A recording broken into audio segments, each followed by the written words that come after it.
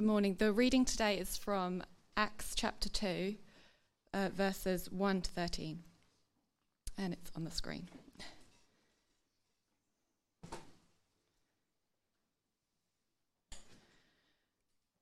When the day of Pentecost came, they were all together in one place. Suddenly, a sound like the blowing of a violent wind came from heaven and filled the whole house where they were sitting.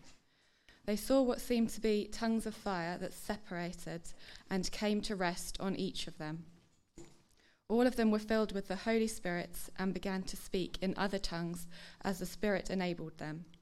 Now they were staying in Jerusalem, God-fearing Jews from every nation under heaven.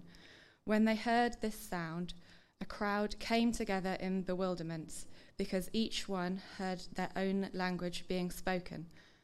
Utterly amazed, they asked, "Aren't all those who are speaking Galileans? Then how is it that each of us hears them in our native language?" Parthians, Medes, and Elamites, residents of Mesopotamia, Judea and Cappadocia, Pontus and Asia, Phrygia and Pamphylia, Egypt and the parts of Libya near Cyrene, visitors from Rome, both Jews and converts to Judaism, Cretans and Arabs. We hear them declaring the wonders of God in our own tongues. Amazed and perplexed, they asked one another, "What does this mean?" Some, however, made fun of them and said they have had too much wine. Please open up your Bibles to Acts chapter 2. It would help you to understand and encourage me if you've got the Bible open on your lap in whatever form you see fit: electronic, paper, parchment, scroll. I'd like you to confess. Confession is good for the soul. So hands in the air if this applies to you. Please put your hands in the air, and I'll close my eyes, or most of them. I'll keep one open. If you've ever put the wrong fuel in your car, or even worse, someone else's car, I see one hand. I'll tell you who it is, like 1.5 hands. It's a few people. Putting the wrong fuel in your car can have disastrous effects. It can make you kind of kangaroo hop down the road. What's the matter? Oh no, diesel in a petrol car, or vice versa. Or even worse, diesel trying to put it in an electric car. That's all sorts of problems. So you can be kangaroo hopping down the road in on your motorbike or in your car or van, what have you. And not only does it cost you an arm and a leg or a mortgage to fill up your car, it also is going to cost you a lot of money to have it drained and repaired. Having the right fuel in your car is really, really important. Thursday just gone, did the manly task that I do a couple of times a year, which is get out the chainsaw. The chainsaw, that is my pride and joy, almost above our children, but not that much. And it didn't work. And so I got it out to chop down some logs, and it didn't work, so I had to empty it because the fuel had lost its potency. That happens to two-stroke engine oil. You need to take it out, you need to recharge it, literally replace it, put in some additive, and then it worked like a dream. There's a problem with the fuel. In Acts 2, you've got God providing the fuel for his church. The account of Pentecost, when the Holy Spirit is sent from heaven to earth. Heaven literally comes to earth in Acts chapter 2, verses 1 to 13. The promise that God makes all throughout the Bible that he would send his Spirit, God keeps and fulfills in Acts chapter 2, verses 1 to 13. As he sends his Spirit from heaven to earth and into his people. There are many, many issues about the person and work of the Holy Spirit. What it means to be fueled or filled to the fullness with the person of the Holy Spirit to do his work. Those questions will be addressed throughout the book of Acts. And some of them will be addressed here, but not all of them. But the person of God, the Holy Spirit, comes to every believer's heart. In Acts chapter 2, verses 1 to 13. Every believer who's gathered in Jerusalem, every God-fearing Jew, verse 5, from every nation under heaven, who's in Jerusalem, receives to the full, to the max, the person of the Holy Spirit. And the power of God in the person of the Holy Spirit to fulfill the mission of God to the ends of the earth comes in Acts chapter 2, verses 1 to 13. And so the church is born in Acts chapter 2, verses 1 to 13. Because God wants to fulfill his promise, to keep his promise made through his word, to empower his church, to take the gospel to the ends of the earth. Chapter 1, verse 8. And there are many, many sermons that always have 3 points, said the Women's Bible Study on Friday morning. And before they made that profound statement, I'd already written 4. So fooey on you. But 4 points on this great passage of Acts chapter 2, verses 1 to 13. First of all, a subtle one. This is about outside power. Outside power. There are 3 phenomena that happen on this historic day of the day of Pentecost. But the first point is about outside power. Look at verse 2. Suddenly a sound like the blowing of a violent wind, mighty winds, came from heaven and filled the whole house where they were sitting. Now, February. In February, I was sunning myself in a faraway land, and I made a phone call home to a wife who had her foot, I kid you not, one of her feet was on a trampoline in our back garden. Her voice was being extended to some of its capacity for the safety of Kimberly, who was in the garden running around, and they were trying to put sufficient weight and ballast to stop our trampoline taking off. Now, there are many great photos on the internet of what happened in Storm Eunice back in February. There's pictures of the power of nature, which is the power of God under control, just bashing sea defences. And then there is, like something from Harry Potter, trampolines going through the sky. There was one I was going to put on, a trampoline on top of a chimney pot, on top of the apex of a roof of a house. Joking aside, Eunice did great damage. Great damage.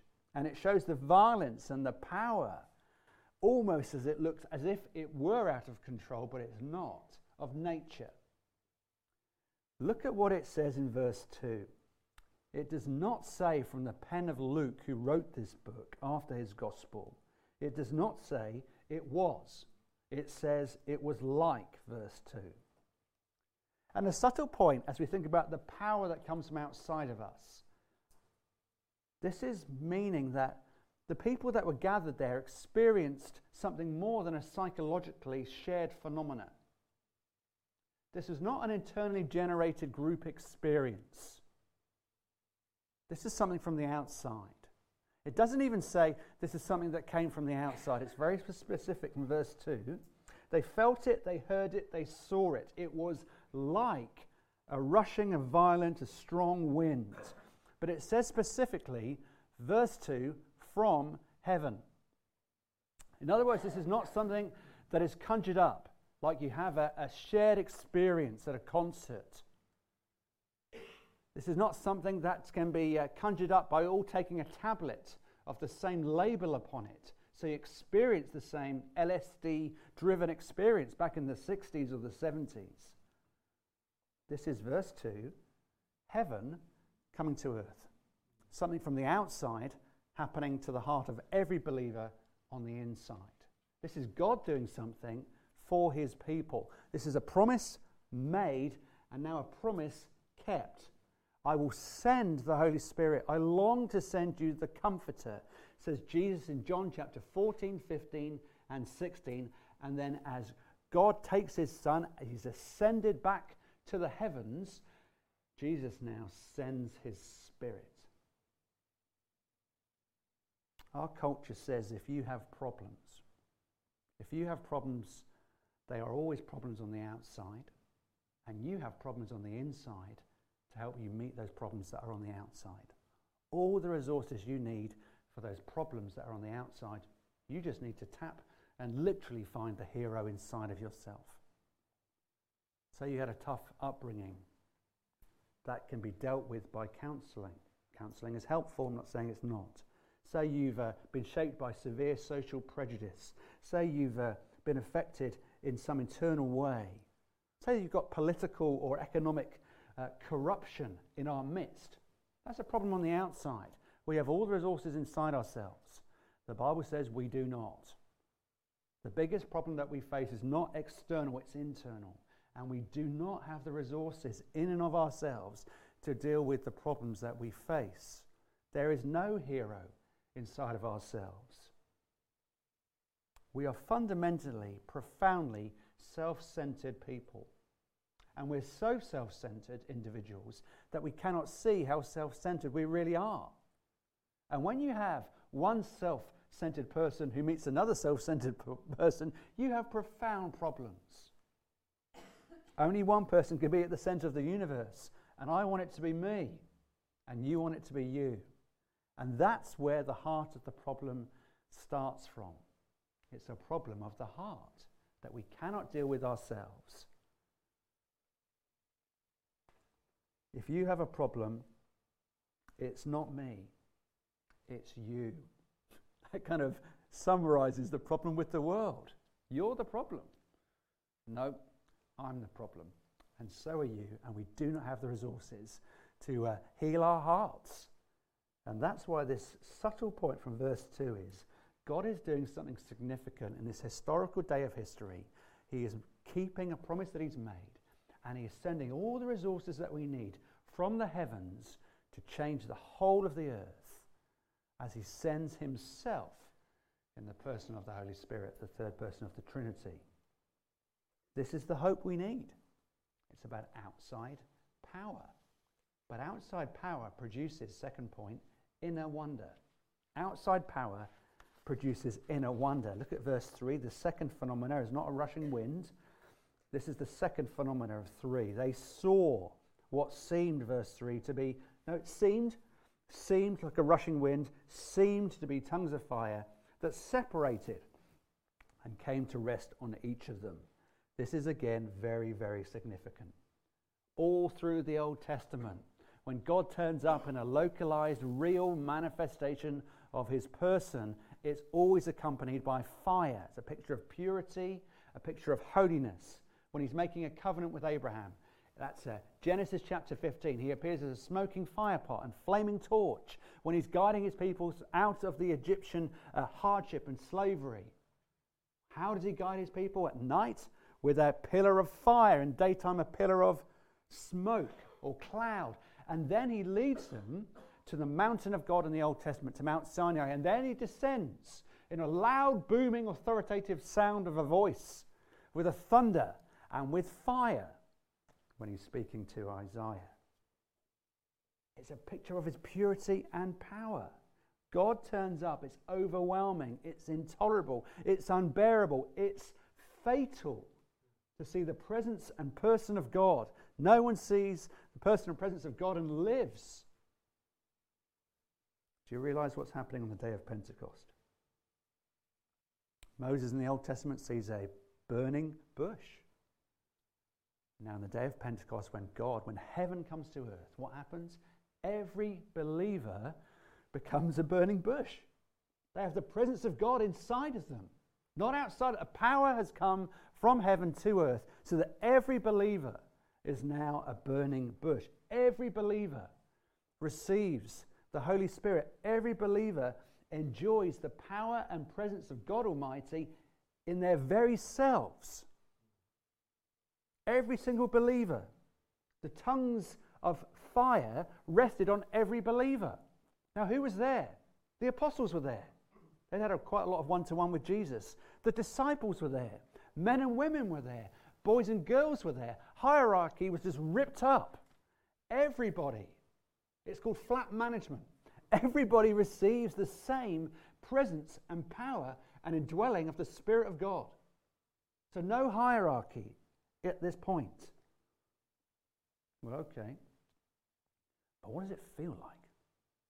I mean, what's it like? What's the point? What's the purpose? Say this actually happened. What's it like? What does it mean? What's the point? Well, God promised it and God fulfills his promise. But what does it mean? Let's do some thinking. In Luke chapter 3, the Holy Spirit descends on the Son of God, on Jesus Christ. You see the heaven opened, and the Holy Spirit descends on the Son of God, and God speaks. Very rarely does God speak. It's 3 times in the Gospels. God speaks and says, "Here is my Son, whom I love. I'm delighted in him. I approve of him. I love him. I adore him. You are my son. I'm well pleased. I delight in you. Well, that's Jesus. Obviously, God's going to say that about his son. Oh, yeah? Well, if you look at Romans chapter 8, the same thing is said for every single Christian. Romans 8:16. The Spirit comes into our hearts and bears witness to our spirits that we are children of God. It's not just there. Galatians 4:6. Because of the gospel, we've been adopted. We've been chosen. God has put his Spirit into our hearts and convicted us of our need of a rescuer, of a Saviour who is Jesus Christ. And so now we can cry out, sometimes with tears down our faces, sometimes with confidence and assurance, sometimes saying this is too good to be true, but we still say it. We can say, Abba, Father. We have the rights to be children of God because of the work of Jesus Christ. And what does the Holy Spirit do? He takes that truth and he makes it real to us. He takes that truth objectively and makes it subjective. He makes us feel it and sense it and enjoy it. One of the many works of the Holy Spirit, his person and his work, is to make the truth of Jesus real to us, the beauty of Jesus clear to us, the importance of Jesus magnificent to us and undeniable to us. It's the work of the Holy Spirit. He takes God's truth, that he delights in his Son, he approves of his Son, and he says, I approve of you in him in just the very same way. John 14-16, the golden passages in the Bible, Romans 8 as well, on the person and work of the Holy Spirit. I long to leave you. I'm sad to depart from you, but I need to do that so that I can send to you the Comforter, so that I can send to you the Assurer. I can send to you the Convictor, the Teller of truth, the Bringer of justice, the Bringer of joy, so that what I've told you, he will make real and unignorable to you. That's the work of the Holy Spirit. He will come and take what is true and make it real on your heart. There's a man called Thomas Goodwin. He put it like this. The picture's on the screen.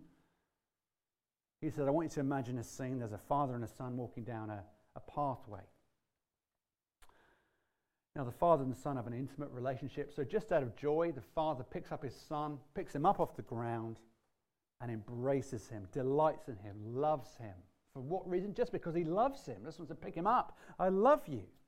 And he looks him in the eye, and then he puts him down, and they hold hands, and they keep on walking together. Thomas Goodwin says, what has changed? Has the status of the child changed when he's picked up by his father? Has he changed his name? Has he changed his legal inheritance? No. It's all the same. So what has changed? What has changed is the son feels the embrace of his father. He picks him up, he puts his arms around him, he looks him in the eye and says, I love you. I accept you, I approve of you, I delight in you. I'm so proud of you. And then he puts him down and they hold hands. What's changed? Nothing's changed. Everything's changed. Everything's changed because he feels his love in a unique way, in an intimate way. He's reassured of his father's smile. He feels his father's embrace and maybe even his heartbeat. No difference. There's all the difference in the world. Because he feels and senses what is objectively true is now subjectively. It's emotions. He feels it. He feels his father's embrace. In his arms, he's feeling his father's embrace. When the Holy Spirit comes on every believer in a fullness, you sense your Father's smile. You sense his embrace. You enjoy his delight in you. You're amazed at his grace. You're assured, because of what Jesus has done, about your standing in Jesus, that no one can take away the work of the Holy Spirit. When you can say to your heart, if someone this powerful, God, loves me this much because of the work of the cross, if he delights in me, if he's gone to infinite lengths to rescue me and save me and deliver me from a certain future of his justice, I now have a future that is certain of joy. It's as if you're drunk, says verse 13. It gives you a freedom and a joy that people will look on you and think there's something in no inhibitions. There's something that doesn't control you in the same way as normal. There's a joy and an obsession in you that I don't have. You must be drunk. Let's talk about being drunk. They were so happy they were speaking the gospel without any inhibition. They were so happy they didn't care what people thought. They were so happy they weren't afraid of anything. So let's talk about being drunk. Being drunk, you take alcohol to deaden the senses. You want to suppress reality. You perhaps want to escape. And then you want to experience something else. You suppress what's true. You're under the influence of alcohol or another substance. And then you want to be filled with joy. You don't dim your senses for another reason. That's not what is said here. When the Holy Spirit comes upon you, other people might think your inhibitions have gone. You're not bound by the opinions of other people. What power is there in you? But when the Holy Spirit comes, He doesn't come to suppress reality. You get the clearest sense of reality you've ever had. You're not suppressed in any way. All limits are off in terms of control of other people's opinions, because you know that God loves you. The one who moved heaven and earth literally to make you His child, He adores you. So you're not suppressed by a substance.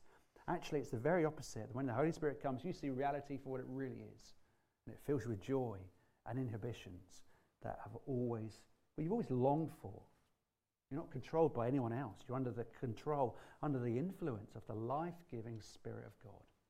It's joy and hope and peace, self-control, gentleness, and so on. It's an inner wonder from this outside power, God, heaven coming to earth. But then that gives you a universal message, thirdly, a universal message. This third mark of Spirit-filledness, this fuel, it says verse 4, all of them were filled with the Holy Spirit and began to speak in other tongues as the Spirit enabled them. Down in verse 11, we hear them declaring the wonders of God in our own tongues. Now here's what's interesting.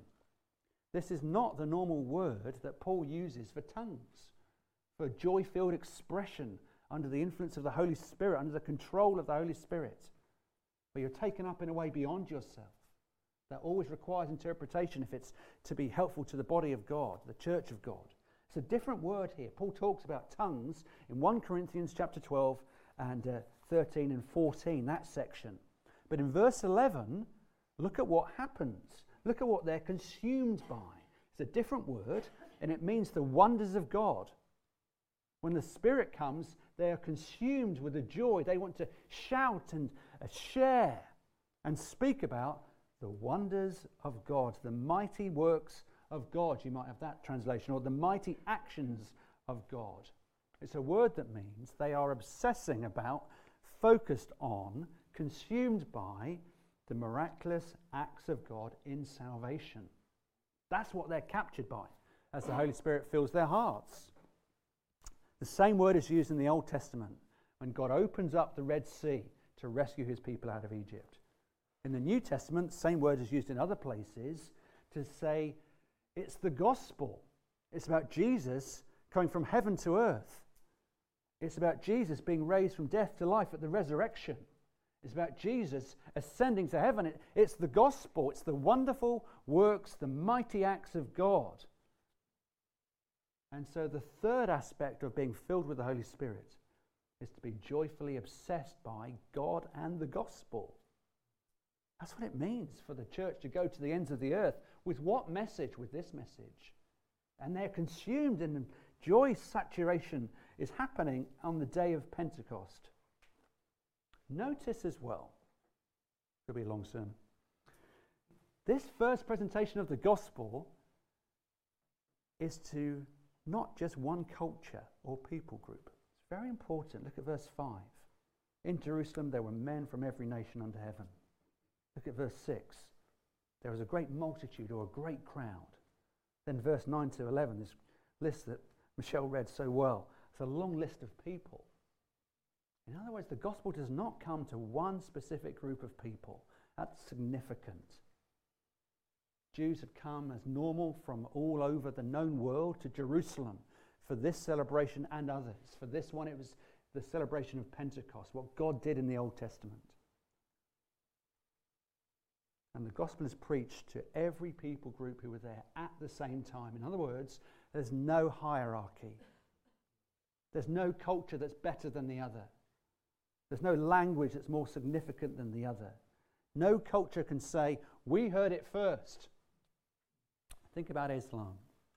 When a country becomes predominantly Islamic, there is an acceptable culture, and Islamic culture is imported in terms of language, in terms of dress, in terms of values. There's a unified worldwide Islamic culture. That's not true of Christianity, and that's because of Pentecost. If you're an African and you become a Christian, you don't become a European Christian. You become a renewed African who's a Christian. If you become a Christian from Asia or Europe or America, you don't become a different culture. Your culture is renewed as you become a Christian. Christianity does not steamroller over culture or language. We haven't all got to read Arabic. The Bible can be translated to every tribe, tongue, and nation, which means no to pride. No to saying we always have 50-minute sermons in our culture. We always sing for 2 hours in our culture. No to pride. Yes to humility. Different expressions of the truth of God in different cultures for the praise of God.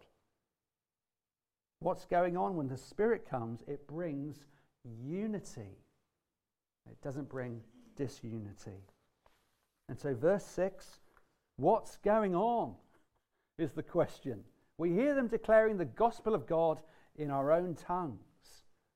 When you've got churches, when you've got denominations who are dependent, they're reliant upon the power of God seen in the work of the Spirit, which exalts the work of Christ, those churches, those denominations are multiracial. They're not monolithic, they're multicultural. There's room for different expressions of worship. How about us? Power from the outside, inner wonder, universal message. But then there's also a new mediator to finish up. There's a new mediator. What do I mean? Look at verse 1. I mean, why does God choose this day? Verse 1, when the day of Pentecost came, they were all together in one place. So God could have sent the Holy Spirit, the third person of the Trinity, on day 49. Okay? Or day 51 after Passover. I mean, why? Why day 50? There's symbolism going on here that's so rich throughout the Bible. There's symbolism that ties into the whole of the Bible as God sends his Spirit 50 days after Jesus has ascended. Because it was 50 days when God sent his Spirit to his people in the Old Testament, so to speak. It's 50 days when God spoke, on Mount Sinai, having rescued his people from slavery. He comes and ministers to his people on Mount Sinai. Let's compare and contrast. When you've got Pentecost in the New Testament and Sinai in the Old Testament, a real manifestation of the power and presence of God that comes from the heavens to earth, this is what happens. God comes down. He came down at Sinai. He gave the law. He comes down at Pentecost. He gives the gospel. He comes down in fire and cloud. He comes down in wind and spirit. And in both places, in Mount Sinai, you've got a mediator. God spoke with such holy power. The people said, turn it down, turn it off. We cannot come to the living God and live. Moses, please will you go up and intercede for us as a man on the mountain? And then here we have Jesus Christ. As great as Moses was, we have a new mediator, a new man on the mountain, a new person to stand between the power of God and the people of God, who is Jesus Christ. He wasn't just a man, he was God and man. He wasn't someone who just prayed for his people like Moses did, as great as that was. He's someone who died for the sins of his people. He gave his life. And so as we think about Pentecost, don't just think about Sinai in Exodus chapter 19, as Chris prayed so clearly. We need to go further back. We need to go back to Genesis chapter 10, chapter 11. There we read a long, even longer list of nations where the people got together. The people got together to say, we want to do away with God. We don't need God. We can build for ourselves a city. We can build a name. We can build a reputation. We don't need to honor God. We can honor ourselves. The Tower of Babel, a new religion, a new worship, a new God, you could say, themselves and their own abilities. And so God judges them by confusing themselves, confusing their languages and scattering them on the face of the earth. In Acts chapter 2, we have the miracle of Pentecost. Why did God choose this day? All these different languages were there together, but now they could understand each other. They were not confused. They were not separated. They were being brought back together because judgment that they deserved had been taken by a man on another mountain called Calvary. And so judgment wasn't needed anymore. The fire of God's wrath came down on Jesus so we could receive the fire, the warmth of his love in our hearts. See, having the right fuel in your car is really important. If not, you can just kangaroo hop down the road. It can break. It's very expensive. But at Pentecost, God fills his people with his Spirit. Promised power, promised life that's found only in the Holy Spirit. Why? To empower his people to do his work to the ends of the earth.